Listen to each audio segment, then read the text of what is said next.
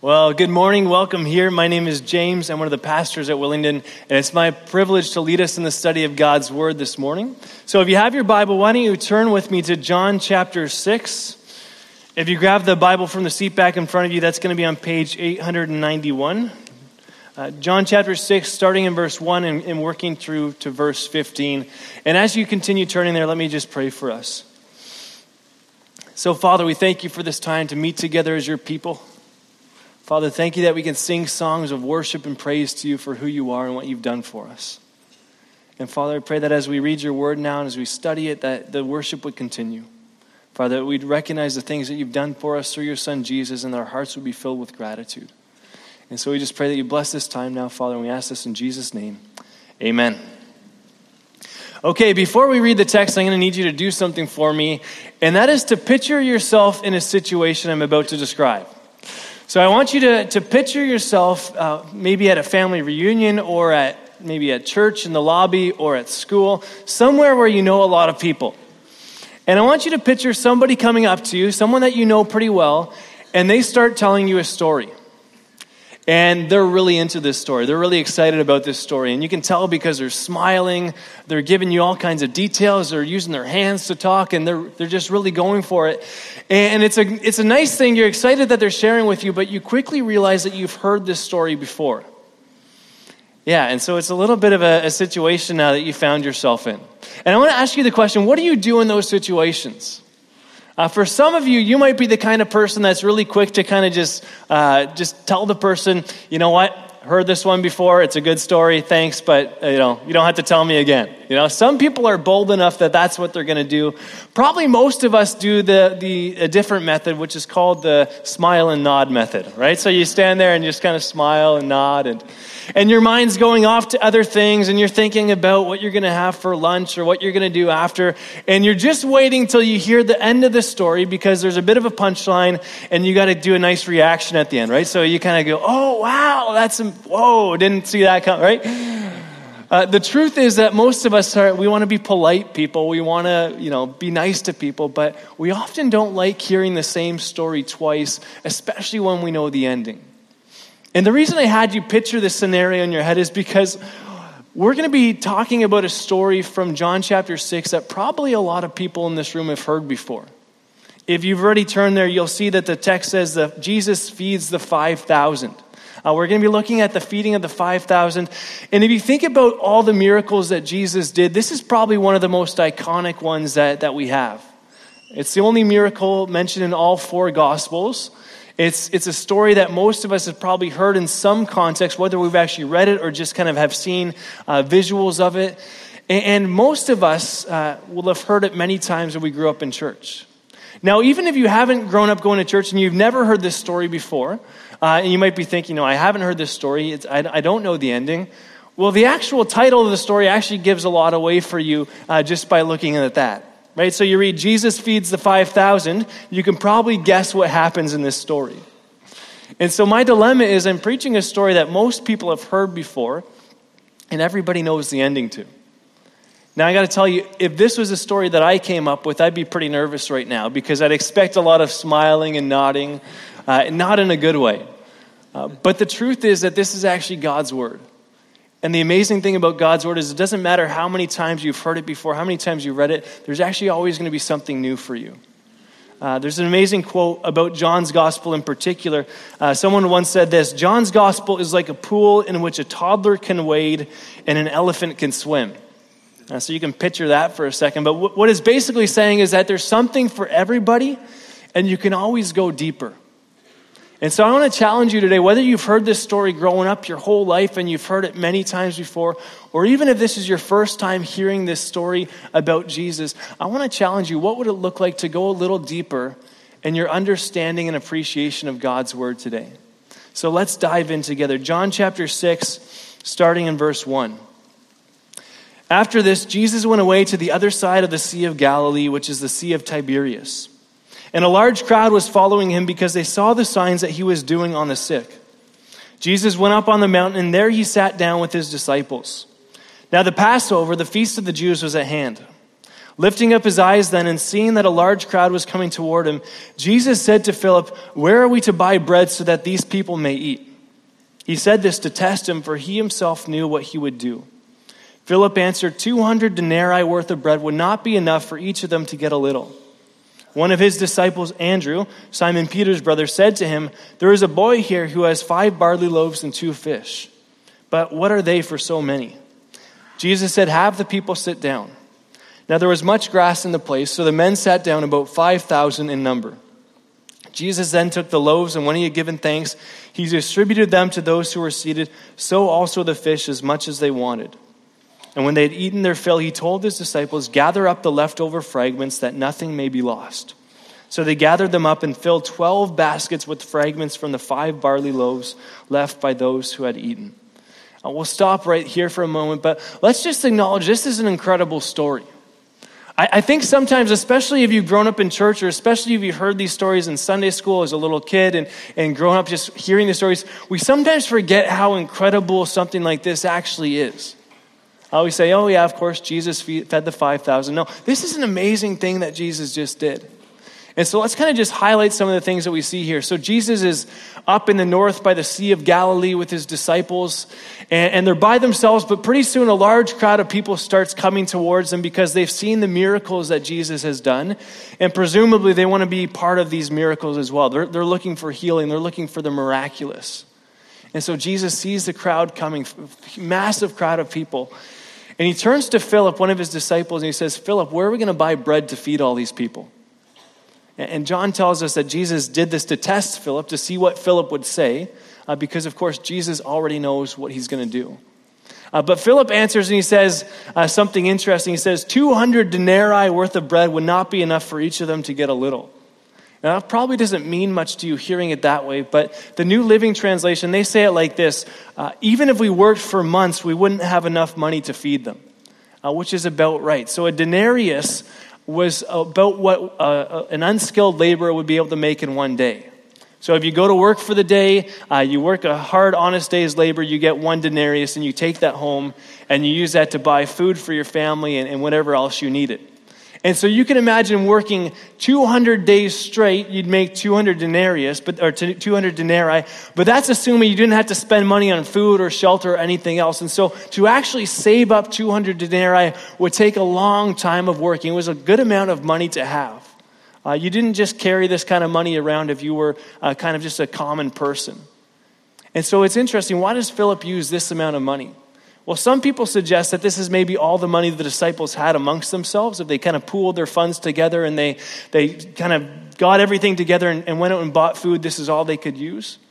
Some people think that Philip is just picking a really high number and just to make a point.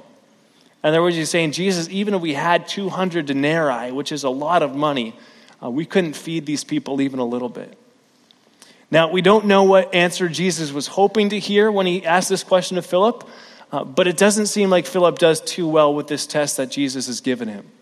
And so Andrew, one of the other disciples, takes a stab at figuring out this problem. And he takes a bit of a different angle. He says, there's a boy here who has 5 barley loaves and 2 fish. And it's interesting to hear about this boy in this story, because a lot of us have probably given some thought to what this boy was like, or what the circumstances were with this boy. It's interesting, we actually don't know anything about him other than Andrew says there's a boy here who has 5 barley loaves and 2 fish. It's interesting, I think we often like to picture the boy, bringing his lunch through the crowd and saying, here, Jesus, take my lunch and do with it what you will, and exercising this faith and this generosity. Sometimes I like to picture Andrew saying, hey, there's a boy here with the lunch, and all the eyes go to the boy, and the boy has the deer in the headlights look like, okay, I guess I'll share it. Well, we don't know if he gave it willingly or reluctantly, but Andrew just seems to offer up this lunch to Jesus. And for a split second, I think we're meant to wonder, does Andrew have faith that Jesus can do something with these? There's just a little moment there where it seems like Andrew's onto something, saying, there's a boy here who has 5 loaves and 2 fishes. Does Andrew believe that Jesus can do something? I think for a split second we're meant to believe that, but then, of course, Andrew says, but what are these for so many? In other words, he really doubts that this is going to be helpful at all. He's just kind of pointing out something. There's a boy with a lunch, But of course, what is that going to do with such a large crowd? He asks a rhetorical question. He's not actually looking for an answer. He's more making a statement, but Jesus gives him an answer anyways. Jesus says, have the people sit down. And then the real response comes in actually what Jesus does next. Andrew asks, what are these to so many? Jesus says, let me show you. And so the people sit down. Jesus gives thanks to God for the food, and then he starts giving it to the disciples, and the disciples give it to people in the crowd, and I guess they start passing it around, and eventually everyone's getting this food that's being passed out by Jesus, and everyone eats as much as they want from the 5 loaves and the 2 fish. It's this incredible miracle. And not only that, there's leftovers as well. And Jesus says to the disciples, go collect the leftovers. 12 baskets full is what they take. It's interesting, at this time in history, there was actually a really good thing where they didn't waste food like we sometimes waste food today. And so if there was leftovers of any kind, there was kind of these rules, but basically anything bigger than an olive or something like that, you would make sure you'd save so that it didn't go to waste and you'd have it for later on. And so that's part of what's going on here, but keep in mind, Jesus didn't make too much food by accident. Right? It's not as if he's multiplying the bread and the fish and all of a sudden he realizes, oh no, I made too much, let's collect the leftovers.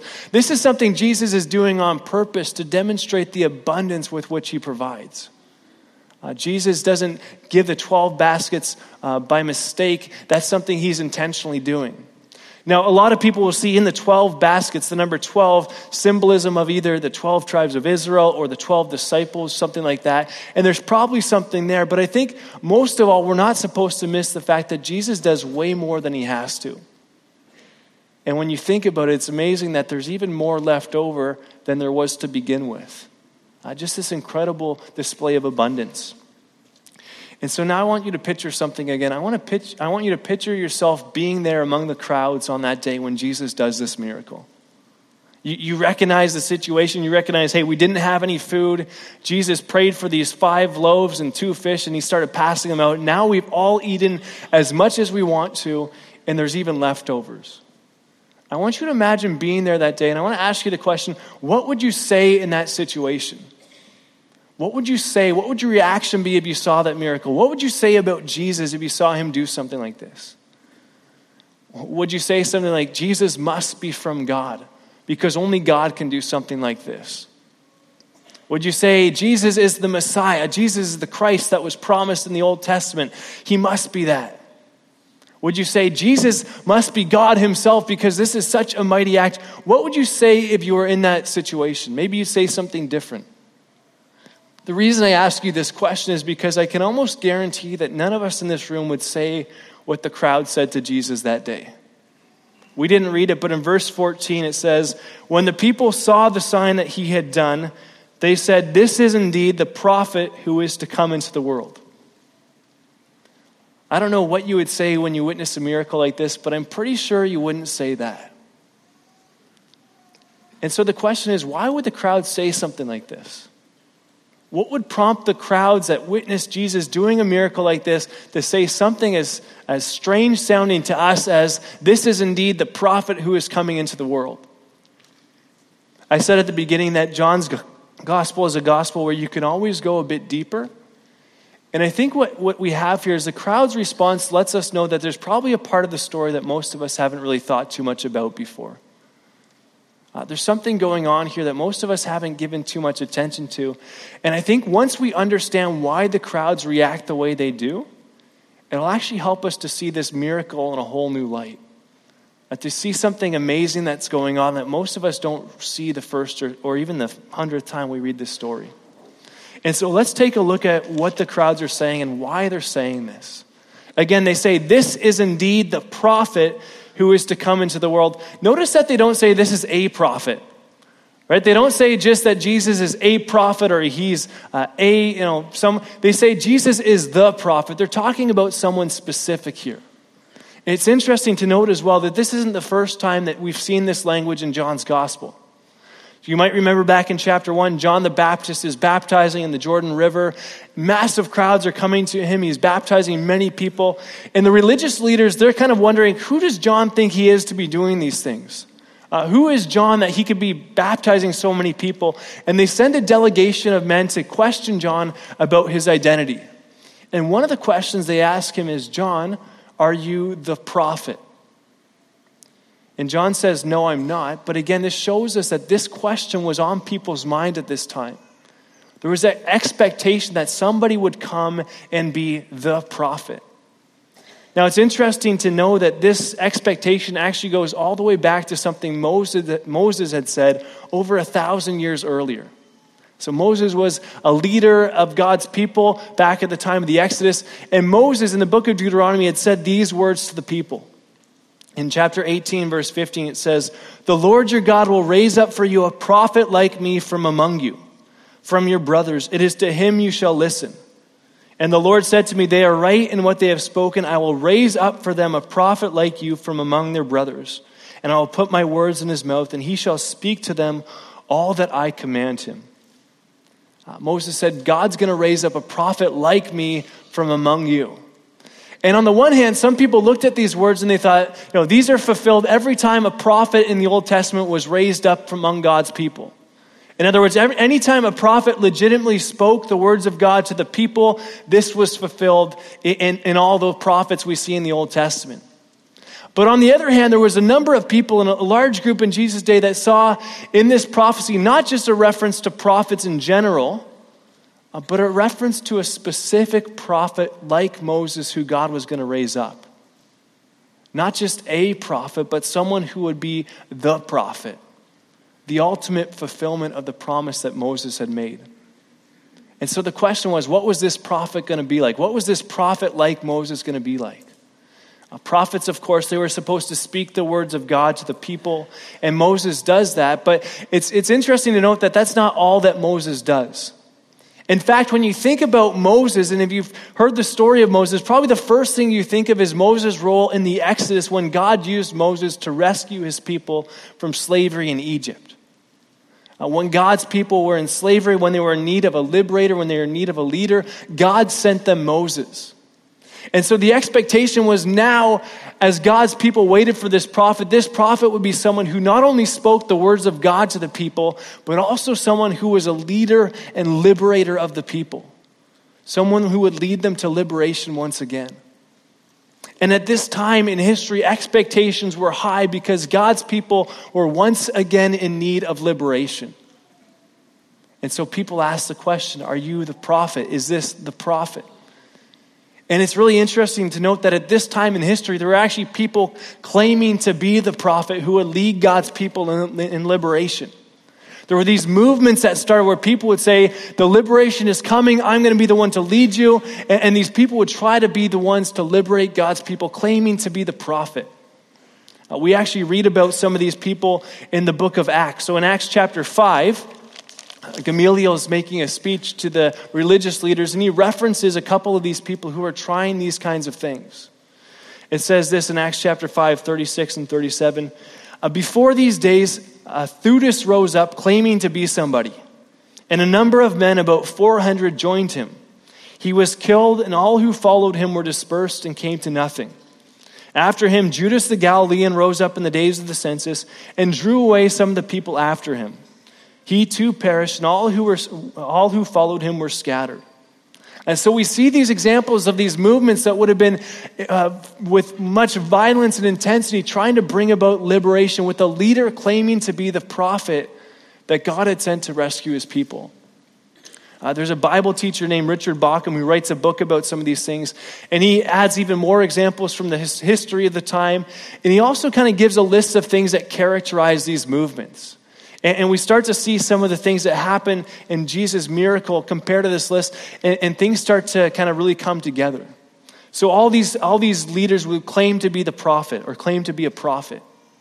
They would all take their followers into the wilderness, and in the wilderness they would promise to show their followers signs and wonderful miracles. And they would talk to their people about liberation and freedom. And so you can imagine what it would have been like for Jesus' followers that day.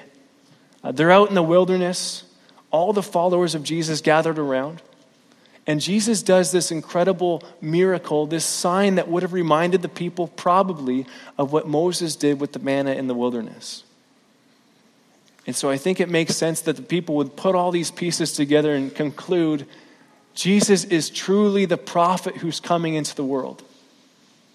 Jesus is the one that God has sent to save us from our enemies. It's the time of liberation once again. And his timing couldn't be any better because it's the Passover. Now, you might have noticed this when we were reading the text in verse 4. It says, kind of almost as a throwaway comment, it says, now the Passover, the feast of the Jews was at hand. And as we read the text, you probably didn't make too much notice of this because it didn't seem to have really anything to do with what we read. Jesus, like we said before, he's up north in Galilee by the sea, and the Passover was celebrated down in Jerusalem in the south. And so the question is, why would John mention the Passover that's happening over 100 kilometers away in this story of Jesus? And there's probably more than one thing we can say here, but I think one of the reasons was the expectations of the people would have been intensified during the Passover. See, the Passover was the celebration of God rescuing his people in Egypt. It was a celebration of the Exodus. And each year, God's people were called to come together to celebrate, to remember the freedom that God had won for them, to remember the mighty works that God had done in the Exodus, and to celebrate and rejoice together as a people. In some ways, you can make a comparison like to the 4th of July in the United States, in that it was a day or a festival of intense nationalistic and patriotic pride. This was a celebration of the nation of Israel. This was a celebration for God's people. But there was a bitter irony about the Passover at this time in history. The Passover was a celebration of freedom, and God's people were no longer free. So you can imagine what it would be like going to Jerusalem each year, celebrating the Passover, and praising God for liberating his people, praising God for rescuing his people and giving them freedom. And yet as you're in Jerusalem celebrating freedom, you see Roman soldiers walking through the streets representing this foreign nation that's now over top of you once again. You can just imagine what that would be like, the intense celebration, but it's also it's lessened because you're now not free. And you're celebrating a freedom that God gave to the people that the people no longer have. And so each year as people celebrated the Passover, the longings of the people, the intense feelings of a need of liberation would just increase and multiply. And there was a time for someone to start a movement. There was a time for someone to start getting the people excited about liberation, getting the people to act on those feelings. The Passover would be the time to do it because everyone's intensity was at fever pitch. Even the Romans recognized this. And so every year at the Passover, not only the Jewish people would go to Jerusalem, but the Romans would send more troops to Jerusalem because they knew, again, if God's people were going to try something, the Passover would be the time to do it. Because everyone's expectations, everyone's longing for liberation would just be intensified.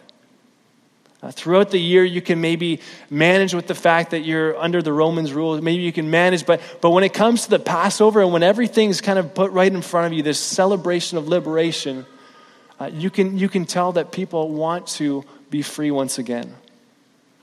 And so here's Jesus in the wilderness with his followers. He does an incredible sign at the time of the Passover. And it's if the crowds are thinking, Jesus, you are truly the prophet who's come into the world. You're the one who's going to lead us into liberation. You're going to be the one who does it. We're going to follow you. And we actually know the crowds were thinking this because in verse 15, we read that Jesus perceived they were about to come and take him by force to make him king. Now, I don't know about you, but growing up reading this story, that always seemed a little bit out of place to me. So yes, Jesus has just done this incredible miracle, that's true. But Jesus has done a lot of miracles and the people haven't tried to make him king. And it says they're trying to make him king even by force. So in other words, if Jesus says, no, I don't want to be your king, they're ready to say, no, you're our king whether you want to or not, we're following you. And again, it always seemed out of place to me, but once you realize what they realize, once you realize that they're expecting Jesus to be the one who's going to liberate them, who's going to lead them in this liberation at the Passover, it actually makes perfect sense what they do. They say, Jesus, you're the one who's going to liberate us. You're the prophet. We're going to make you king, and we're ready to follow you wherever you lead us. And I think there's a clue that John gives us in his narrative that this is what he's thinking. And so in John chapter 6, verse 10, we read it already, we read this, and Jesus said, "Have the people sit down." Now there was much grass in the place, so the men sat down, about 5,000 in number. Now, when it says the men sat down, sometimes when you read Bible translations and you see the word men, sometimes it's referring to a group of people comprised of men, women, children, and it's just a way of referring to a crowd of people. That's sometimes what the word men will mean in certain Bible translations. Here it's actually talking about something different. So here John's using a word that refers to only the male adults in the crowd. And we know this for sure because even Matthew in his gospel, he says the number of men that were there was 5,000, and then he says not counting women and children. And so many people have often noted that the actual number of people at the feeding of the 5,000 would have been much higher than 5,000. Some people estimate even closer to 20,000 when you count the women and children.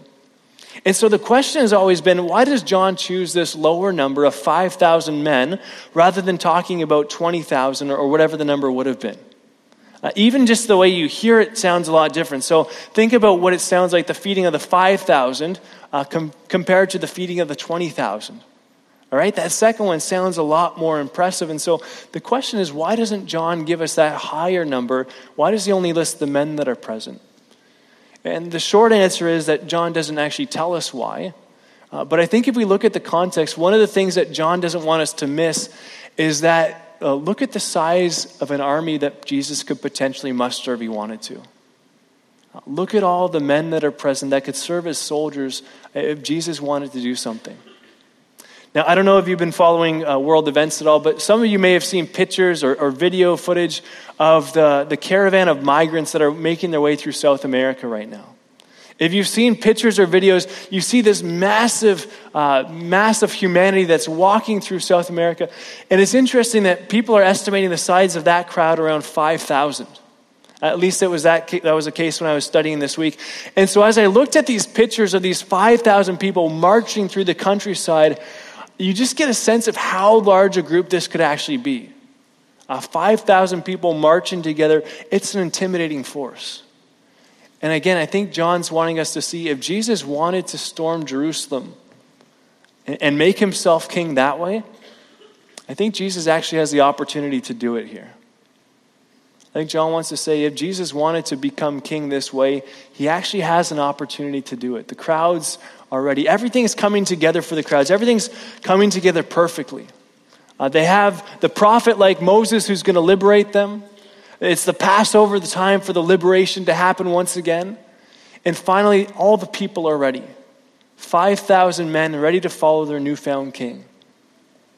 And I think the crowd's thinking, Jesus, it's time. This is happening.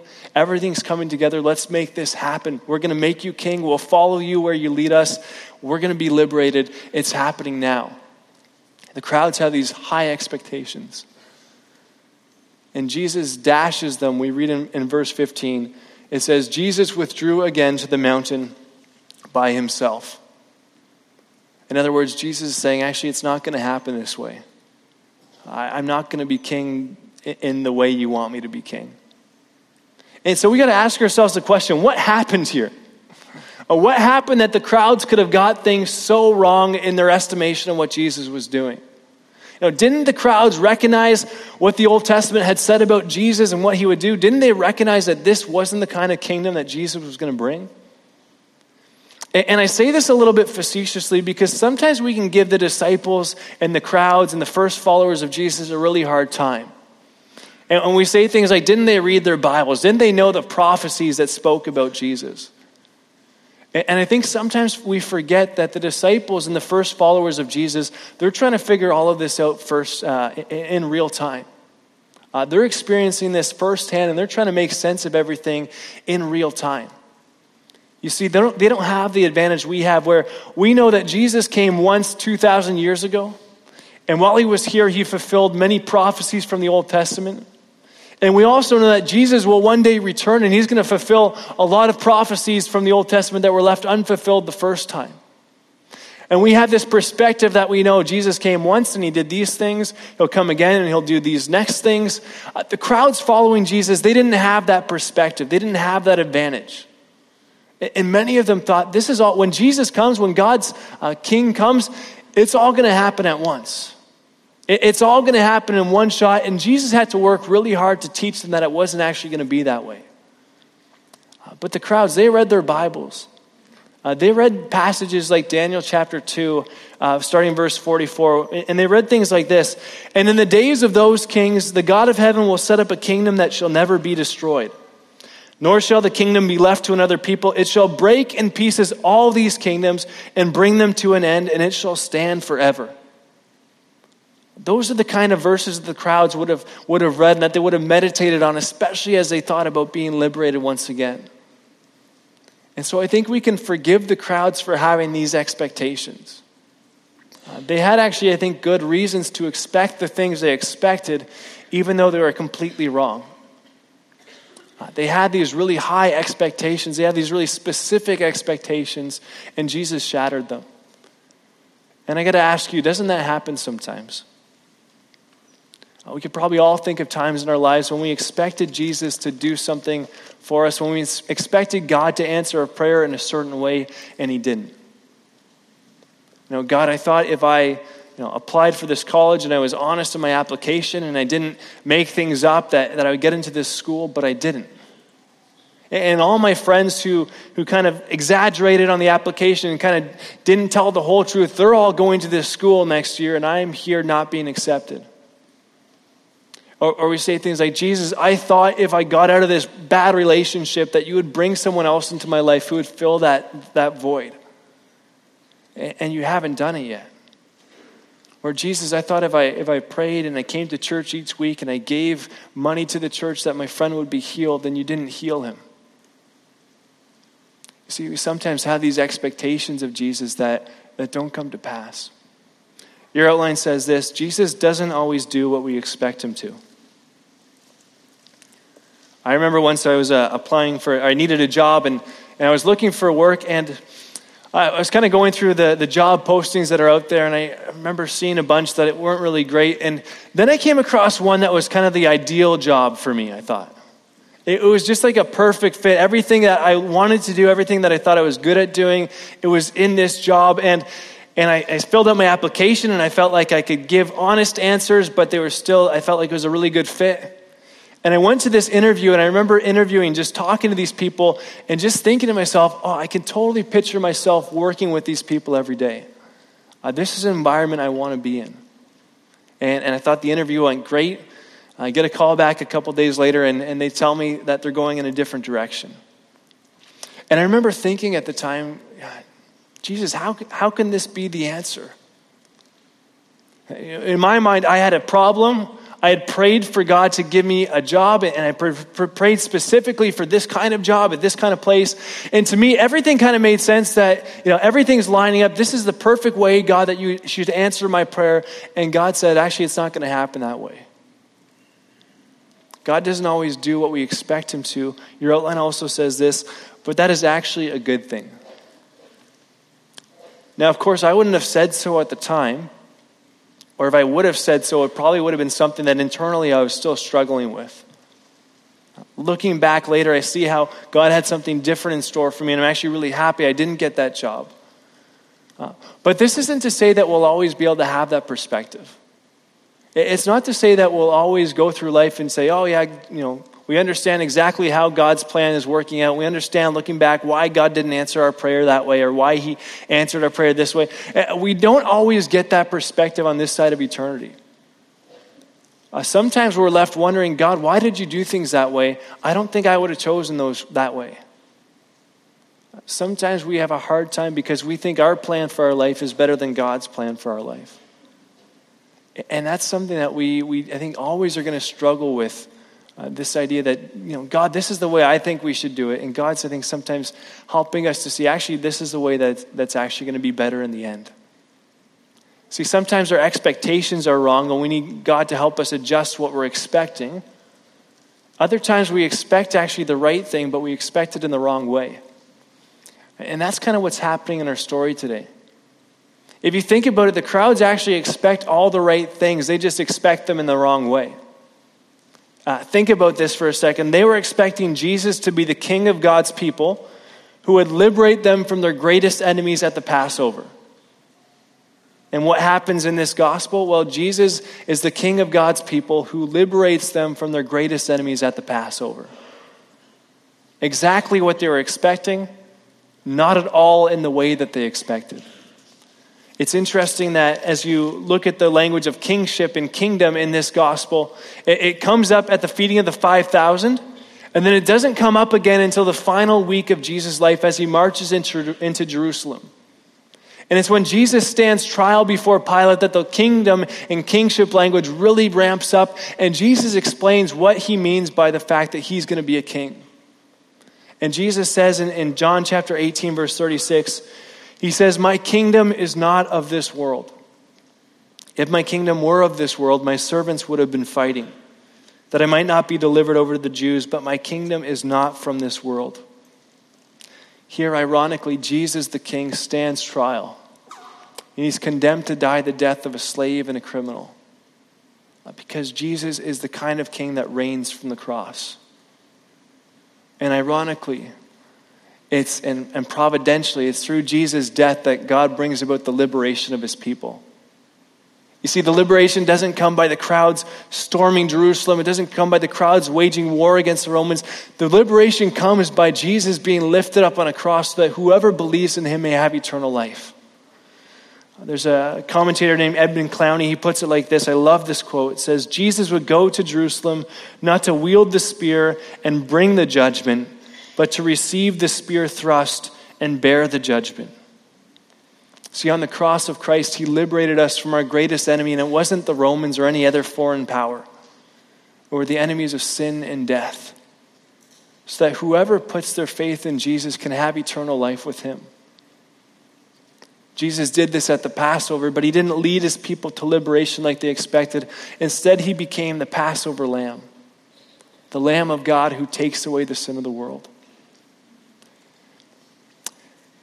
And I think to myself, Jesus' followers had some great expectations of what they thought Jesus was going to do. But I'm so glad Jesus didn't do what they wanted to do. I'm so glad their expectations were shattered.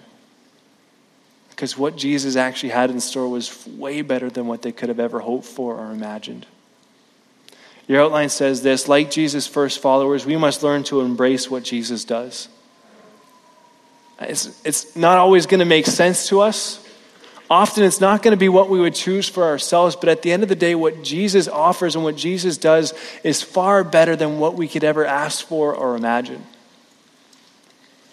And so maybe you're here today and you've heard this before. Maybe you're here today, though, and this is the first time hearing about some of these things. And I want to just say to you today, this isn't just something that's a nice story that happened thousands of years ago. This isn't just something for people who grew up going to church. This is actually something for everybody who would accept Jesus, anyone who would put their faith in him. Even if you're here today and you say, I've never heard this stuff before, I've never been to church, I've never, this isn't my background. Jesus is offering to you salvation today for the first time. He's saying, come follow me, come follow the King who laid down his life for you. And if you feel God's Spirit at work in your heart right now, if you feel God tugging at your heartstrings saying, I exist, I'm real, I want a relationship with you, I sent my son to die for you, then I beg you, don't walk away from this place without responding to what God is offering you through Jesus Christ.